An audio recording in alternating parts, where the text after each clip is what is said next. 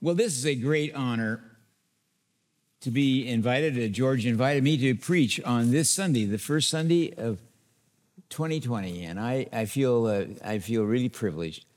I had the privilege also of preaching last May for George in actually two sermons on Romans 4 and Romans 5 because he was doing a series in Romans, and so that was a great joy. By the way, after that, some of you know that I kind of had a slip on a rug in my bedroom and I broke my hip. But now I am in completely, I just had the greatest recovery. And so that's why Tim walked with me to help me get up. No, I'm so grateful you prayed for me, and a lot of people did. And we're so supportive. My kids, everybody was so supportive of me. But I'm doing okay. And that was quite a challenge, though. So I chose a text a few weeks ago when I was asked to preach. I titled it, Steadied by the Love of Jesus. It's from the book of Ephesians. And I chose this text from Ephesians because the whole book of Ephesians really has one great theme. It's a book about the love of Jesus Christ for the people of God and for people all over the world, near and far. And that's really the way the whole book, it works around the importance of God's love for people. And as a matter of fact, in the middle of the book of Ephesians, right in the middle in the third chapter, is a prayer that St. Paul gives. And in that prayer, it brings the whole book together. He says, for this reason, I bow my knees. This is the end of the third chapter with his prayer before the Father. And here's his prayer, that Christ may dwell in your hearts through faith, and that you, being rooted and grounded in love, I pray that you may have the power to comprehend with all the saints what is, and now we get this tremendous view of the love of Christ, that you'll be able to comprehend, to understand with all the saints what is the breadth, the length, the height, and the depth, and to know the love of Christ that surpasses knowledge, so that you may be filled with the fullness of God. That is the great prayer at the heart of the book of Ephesians. And what I chose for my text today is the very next sentence of the fourth chapter. See, there are these 6 chapters in Ephesians, and the first 3 chapters end with that great prayer. In fact, Paul ends that prayer with an amen. Right there, this amazing prayer that we'll know about the love of Christ and that we'll grow in that love. And then comes the 4th chapter. And the 4th chapter is what I chose for my sermon today.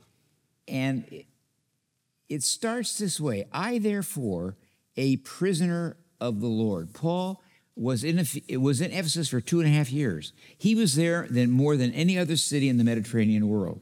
That's why 3 chapters of the book of Acts deal with Paul in Ephesus. Ephesus was a major city in the Roman province of what they called Asia, modern-day Turkey.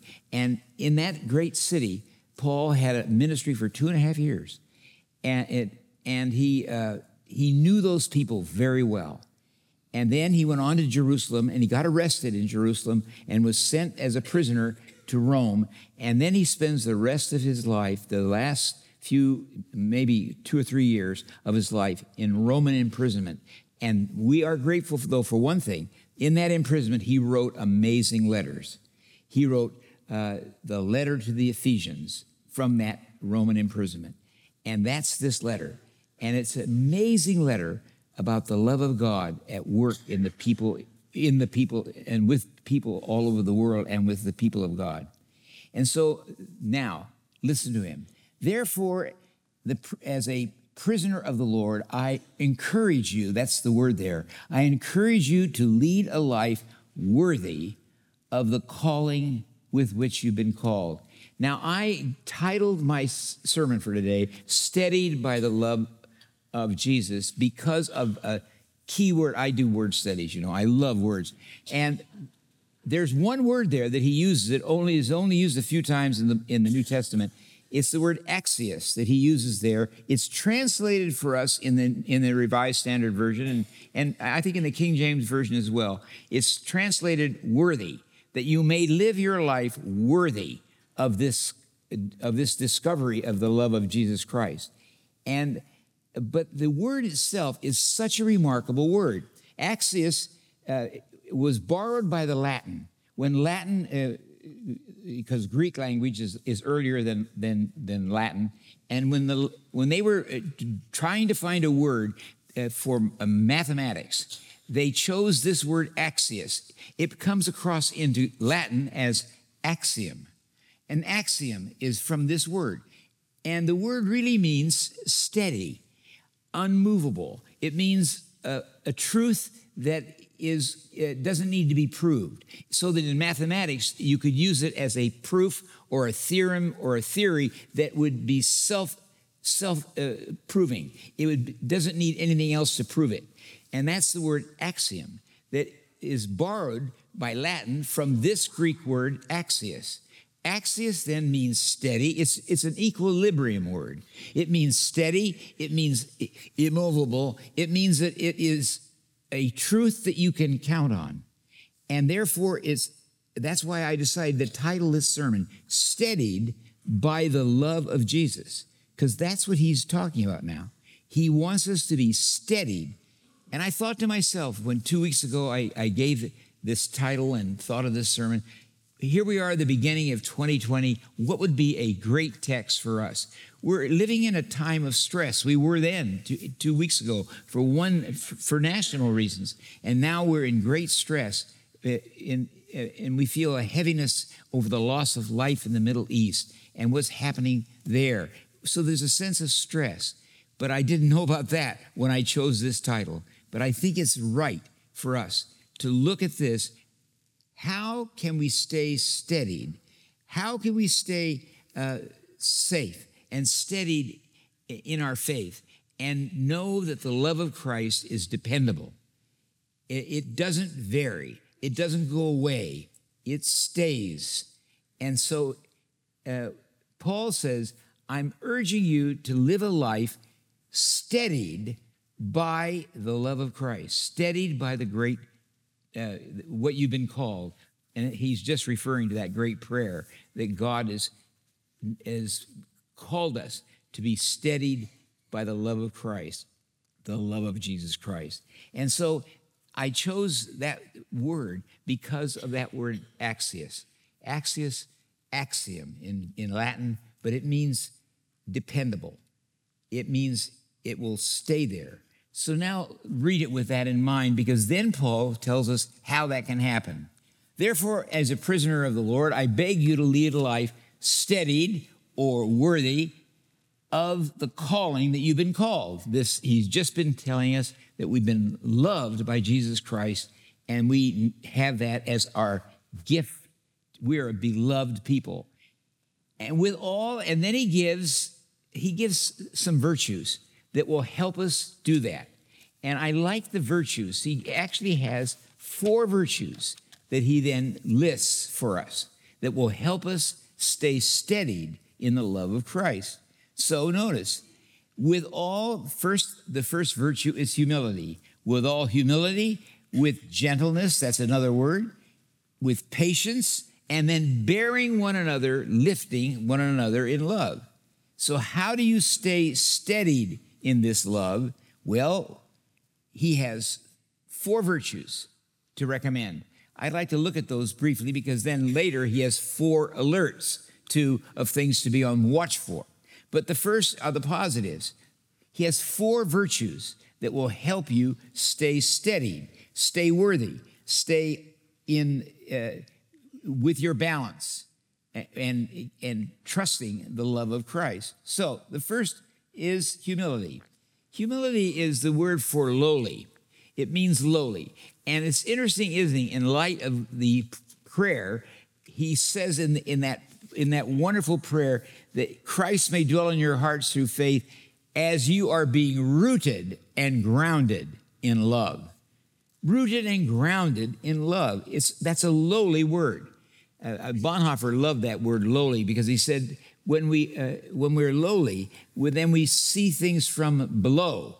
And that seeing him from below, seeing him being rooted, being planted in your life. And so it's a kind of a humble word.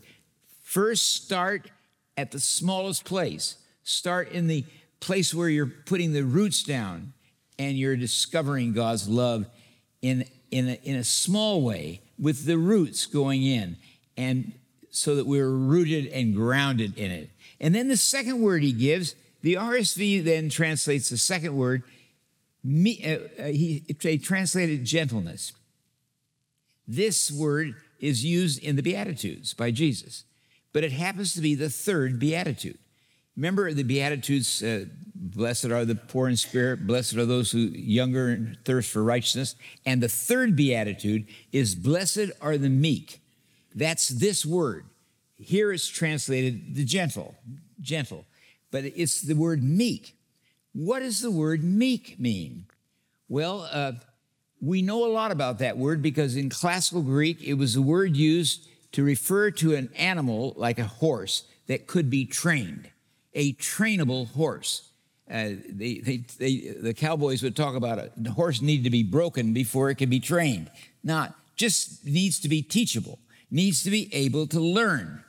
It's not weak. It's not the word weak. And unfortunately, meek has been often thought of as weak. Blessed are the weak. And no. Blessed are the meek, which means blessed are the teachable ones. And so I wonder if that's why the RSV here did translate it as gentle. A gentle horse is able to be trained, but it becomes a stronger horse than if it was not trained. And in the time of the first century and the time of the Mediterranean world at that time, a horse that was well trained was terribly important. Alexander the Great had his horses, and they were trained. And as a matter of fact, in Canada, the Calgary Stampede in Calgary, Canada has a competition every year where they take horses and they test how well trained they are. And it's interesting, I was talking to a Canadian friend and they were saying, well, what is the biggest test they use for these horses to see when they're testing them for how well trained they are for competition is how they can handle a bridge, how they can handle a wood bridge and the sound it makes. Can they still run? Can they still gallop under their leader, the one who's riding the horse? How well can the horse handle other blinds or other, you might say, problems like going down a steep cliff or something like that? And so that comes way back from the time of Alexander the Great training his horses for war, but training a horse for what he could do. And a well-trained horse was called a meek horse. It was a horse that was able to be trained. And so that's the word. Isn't it interesting? Our Lord knew that in using that word for the Beatitudes. Blessed are the meek. And so if you translated it, blessed are the teachable ones, notice in every Beatitude, there's a gift in the Beatitude. Blessed are the pure in spirit, they shall see God. Blessed are those who hunger and thirst for righteousness. And then blessed are the peacemakers. They shall be called the children of God. There's a gift given for each of the Beatitudes. The third Beatitude, blessed are the meek. The gift is they shall inherit the earth. Isn't that interesting? That's one of the most powerful gifts given to a Beatitude. They'll inherit the earth. And I thought about this in terms of global warming. We'll solve and we'll be able to inherit a good earth if we're teachable and know how to handle the things that are causing harm with our earth. So it's the teachable ones. That's why science is so important in keeping us teachable with regard to our body health, with regard to the health of the earth. And that's the word our Lord used as the third beatitude. Blessed are the teachable ones, the ones that can learn, the ones that are able, meek, gentle enough to learn, and they will inherit the earth. And so meekness is the next one used. And the third one is patience. Now, patience is, again, a very interesting word. It's built from the word desire, but in Greek you can add additions to a word, and so the word for desire is thumos. That's have desire, but the word for patience is macrothumos. Macro means distance. It means eventual. So macrothuma means you have your desire. Patience is not saying you shouldn't have desire, but your desire should be deferred. It should be able to look and take the long view. Take the long view in the way you're building and planting and growing, and count on the fact that if you plant faithfully and if you root a plant well, you can count on it over the long haul to be very productive. It will produce. So it's macrothuma. That's the word for patience. So then he uses the word patience there as another virtue that's going to help us stay balanced and stay steady in the love of Christ that he just prayed for in the 3rd chapter. So he says, therefore I, a servant of the Lord, a prisoner of the Lord, beg you or encourage you to axios. I encourage you to stay steady in the love of Jesus Christ. And here are 4 ways that will help you do it. 1, being lowly, working on the roots, starting there at the bottom. Secondly, teachable, meek. 3rd, patient. Wait, see how it happens. Patience is a very wonderful virtue. See how things can work out if you are solidly building in your education. You get your reward when the exam comes. You get your reward when you're able to do something and do it well. And if you were meek and teachable, then you'd be a horse. You and your horse would be able to run in the Calgary Stampede. If you couldn't do it if you didn't have a teachable horse. And then patience, so that you wait it out. There's one more, though, he adds, and bear one another up. Bear one another, bearing one another up in love. Now he then brings it all to the great goal of this steadiness, the steadiness in the love of Christ and the love that he has for you and you have for others, so that we can encourage one another in love. And so here he uses the word bear one another up. It literally is the word lift. Lift one another up with love. By the way, do you know that word is not used often in the New Testament? But one of the strangest places used is in the 17th chapter of Matthew in the Mount of Transfiguration. On the Mount of Transfiguration, remember Peter, James, and John were there. Not all the disciples, but they were there. And they saw Jesus high and lifted up. And they had a mystical experience of Jesus Christ and his lordship. And then, the very next line after that is that they were struck down in awe by seeing the glory of Christ. But the next line is interesting. And then Jesus comes to his disciples, now kind of bowled over by what they had just seen. And the Greek word that's used there is he lifted them up and then told them, now, don't worry. Everything is going to be all right. Because they were worried and thought everything was really in great, maybe catastrophic time. No, he lifted them up. Same word. And now that word is used by St. Paul, lift up, to lift up one another in love. And that is the 4th virtue he uses. I love that. I love these virtues that he gives to help us to stay steadied in love. We need this right now. We need it as people. We need it as Christians. We need it to be encouraging of people who are not yet Christians. And when they see that we can exhibit love, and when they see that we have that axiom, that one thing that stays all the time. The greatest gift we've got with regard to the world is the ability to love. If we've got that gift, And that's the great gift that St. Paul decided to pray about in the 3rd chapter of Ephesians, that we'll experience the length, the breadth, the height, and the extent, the full extent of the love of Christ. We'll experience. That is our greatest power. St. Paul ends the 12th chapter of Romans by saying, do not be overcome by evil, but overcome evil with good. That's love. Love is the only thing that can overcome evil. And so Jesus Christ is the one who has shown us his love, and that love of Jesus now can grow in our lives. We root the love.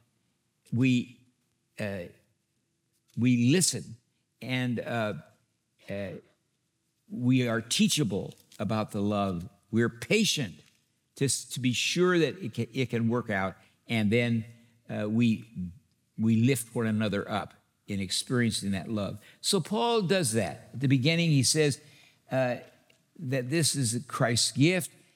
But then a little further down in that same paragraph, he gives us 4 alerts. So notice, we are now to equip one another. He gives a little pep talk there to equip the brothers and sisters in the work of ministry through building up the body of Christ until we come to the unity of faith and the knowledge of the Son of God and the measure of full stature. And then he has 4 alerts that he gives to us. You might say warnings that he gives. The first is, don't be tossed to and fro by every wind of teaching. He knows that he saw it at Ephesus. He saw the dangers of, you might say, false teachers, or dangers of teaching, that every wind of teaching, test it. So now he's giving us an alert that we should test what we hear. Test it to see if it's valid. And so don't be tossed to and fro by every wind. He uses that word, every wind of teaching or doctrine, teaching that somebody is giving you. So we have the challenge from St. Paul that we should not bounce around. We should not be, we shouldn't be like the wind blowing us to and fro. And then secondly, he uses an interesting word that I think is kind of curious. Then he says, don't be tossed to and fro by every wind of teaching or by people's trickery. By trickery. You know, the word for trickery, this is a word only used in this place in the entire New Testament. It is the Greek word for dice. Gambling dice. So he says, don't be tricked by trickery, by gamblers who are gambling with you or playing tricks on you.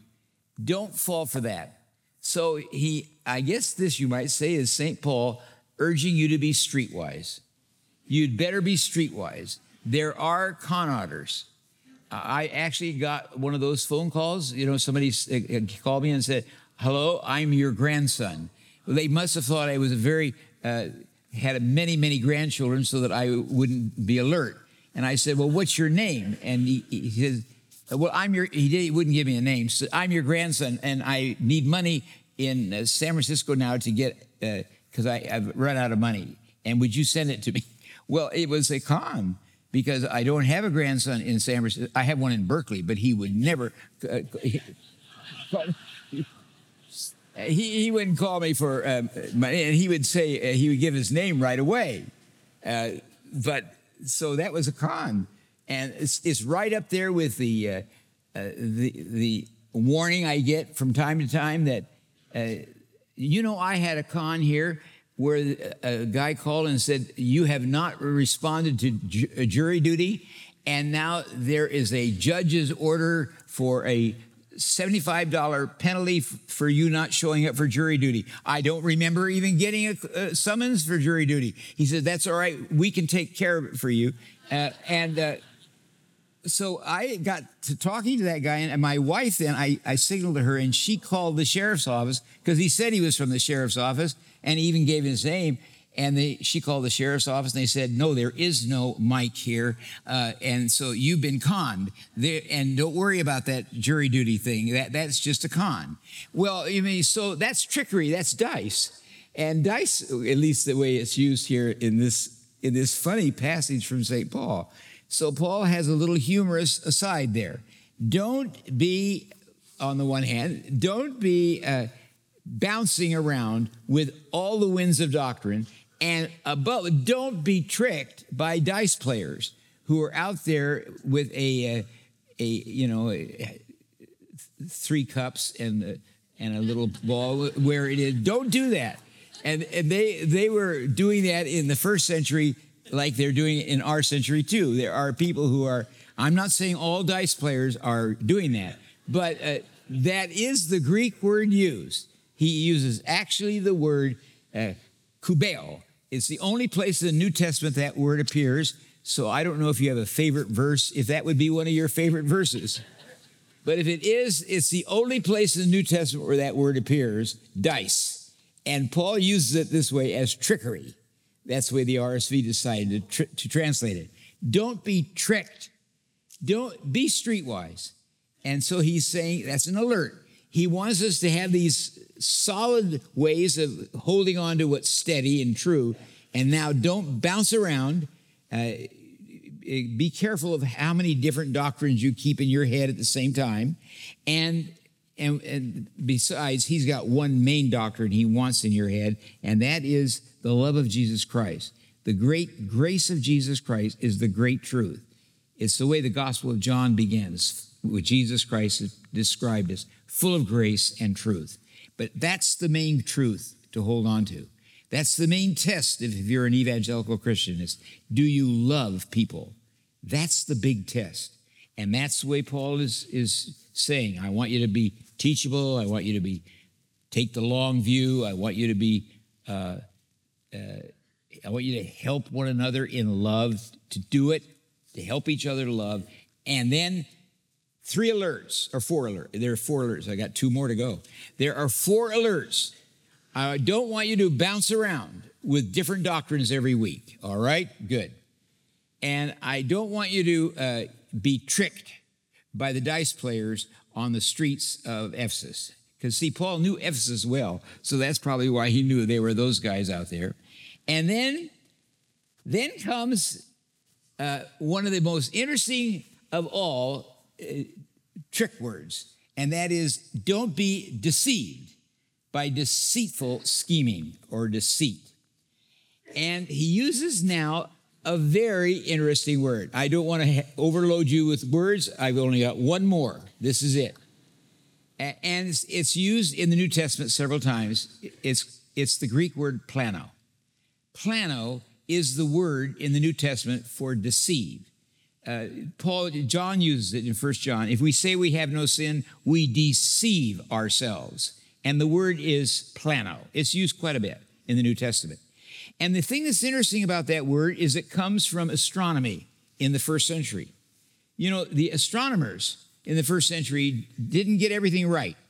They thought, along with everybody else, until Copernicus later cleared it up, but they thought that the sun, everything went around us. We were the center of the whole cosmos, and everything was going around us.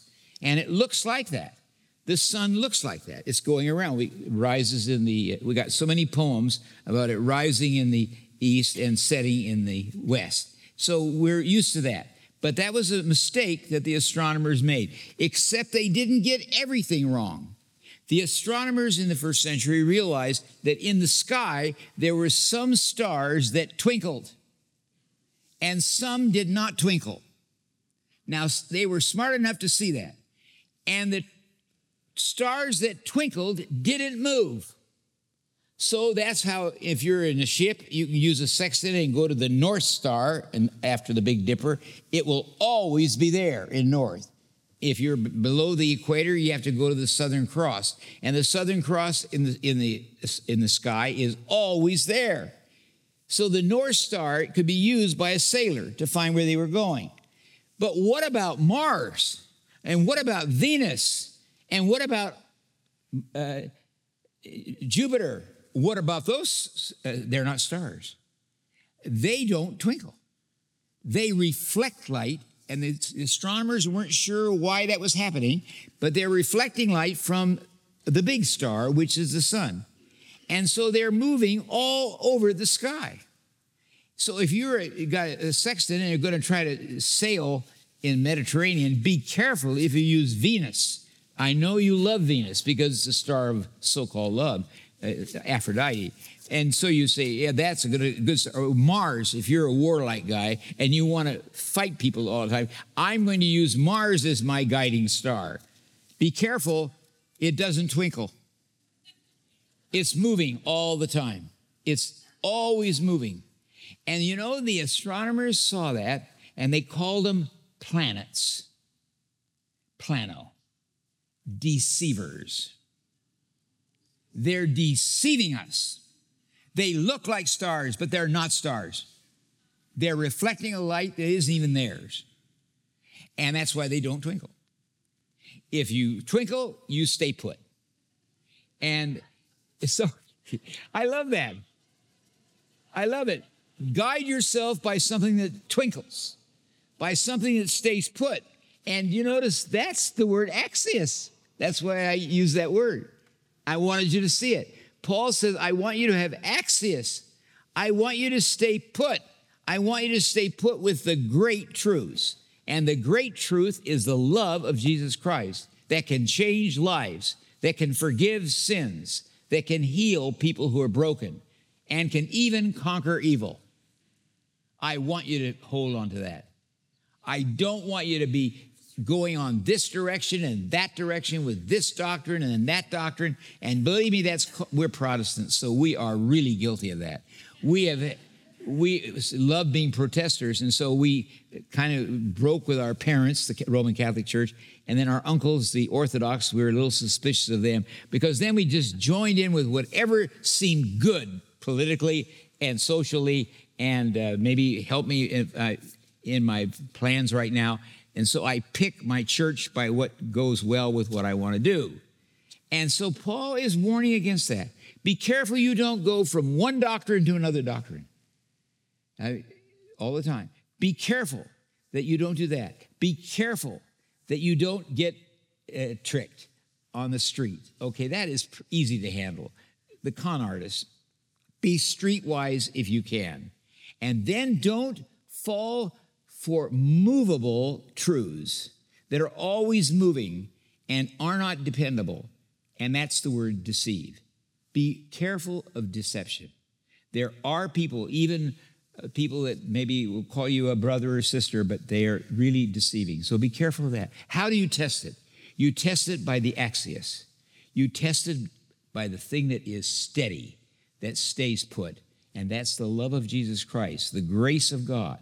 The truth about Jesus will stay and will keep you mellow and will keep you steady. And then finally, he ends the same way the fourth virtue ended. The fourth virtue said, and then support one another with love. He ends with the same thought here, being knit together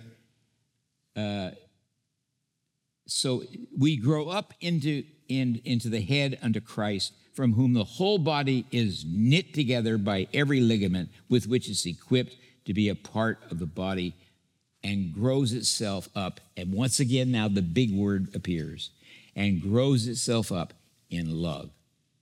Knit together. So he does it. He has, first it's a virtue, and now it's the final alert. The alert is stay close to each other.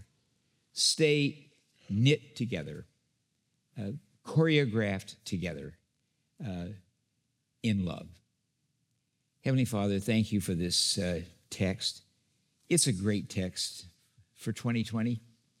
It's a great text for our lives today, so that we stay steady with what is most true, the truest of all things.